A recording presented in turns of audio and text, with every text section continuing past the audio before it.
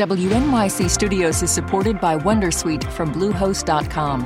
Website creation is hard, but now with Bluehost, you can answer a few simple questions about your business and get a unique WordPress website or store right away. From there, you can customize your design, colors, and content. And Bluehost automatically helps you get found in search engines like Google and Bing. From step-by-step guidance to suggested plugins, Bluehost makes WordPress wonderful for everyone. Go to bluehost.com/wondersuite. Listener supported. WNYC Studios. Hey, Lulu here. Whether we are romping through science, music, politics, technology, or feelings, we seek to leave you seeing the world anew. Radiolab adventures right on the edge of what we think we know. Wherever you get podcasts. Welcome to NYC Now, your source for local news in and around New York City from WNYC. It's Friday, September 8th. Here's the morning headlines from David First.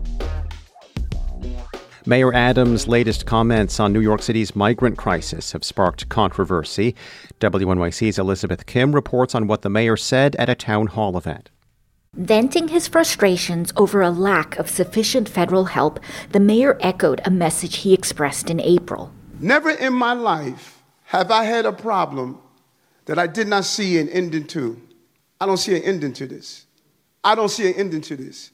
This issue will destroy New York City. The mayor says the crisis, which is costing New York billions of dollars, will strain the delivery of every city service. Adams's comments drew praise from some Republicans, including presidential candidate Vivek Ramaswamy, who has called for the closing of the southern border. Progressives, meanwhile, accuse the mayor of stoking anti-immigrant sentiment.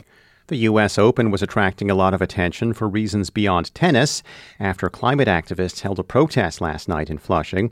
Several demonstrators were wearing shirts urging people to end fossil fuels, and one of them glued their bare feet to the floor. Play was interrupted for just over 45 minutes while police removed the demonstrators. A group called Extinction Rebellion claimed responsibility for the incident. They say they want to bring attention to the climate crisis and cited how even this year's Open has been subject to extreme heat. Governor Phil Murphy is tapping New Jersey Secretary of State Tahesha Way to be the state's new lieutenant governor.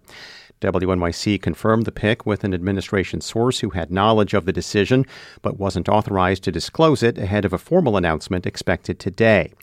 Way has served in her current role in Murphy's administration since his inauguration in 2018.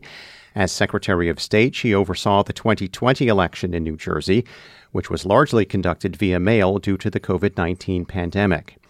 She will replace Murphy's former Lieutenant Governor Sheila Oliver. She died on August 1st at the age of 71. 74 degrees right now. It will be mostly sunny, hot, and humid once again today with a high of 87 this afternoon. Heat index values as high as 95. This is WNYC. Thanks for listening. This is NYC Now from WNYC. Be sure to catch us every weekday, 3 times a day, for your top news headlines and occasional deep dives. And subscribe wherever you get your podcasts. See you this afternoon.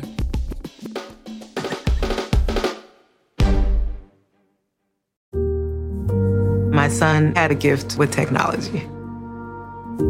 With reliable internet at home through the Internet Essentials program, the world opened up. He's part of this next generation of young people who feel they can thrive. Through Project UP, Comcast is committing $1 billion to help open doors for the next generation with the connectivity and skills they need to build a future of unlimited possibilities.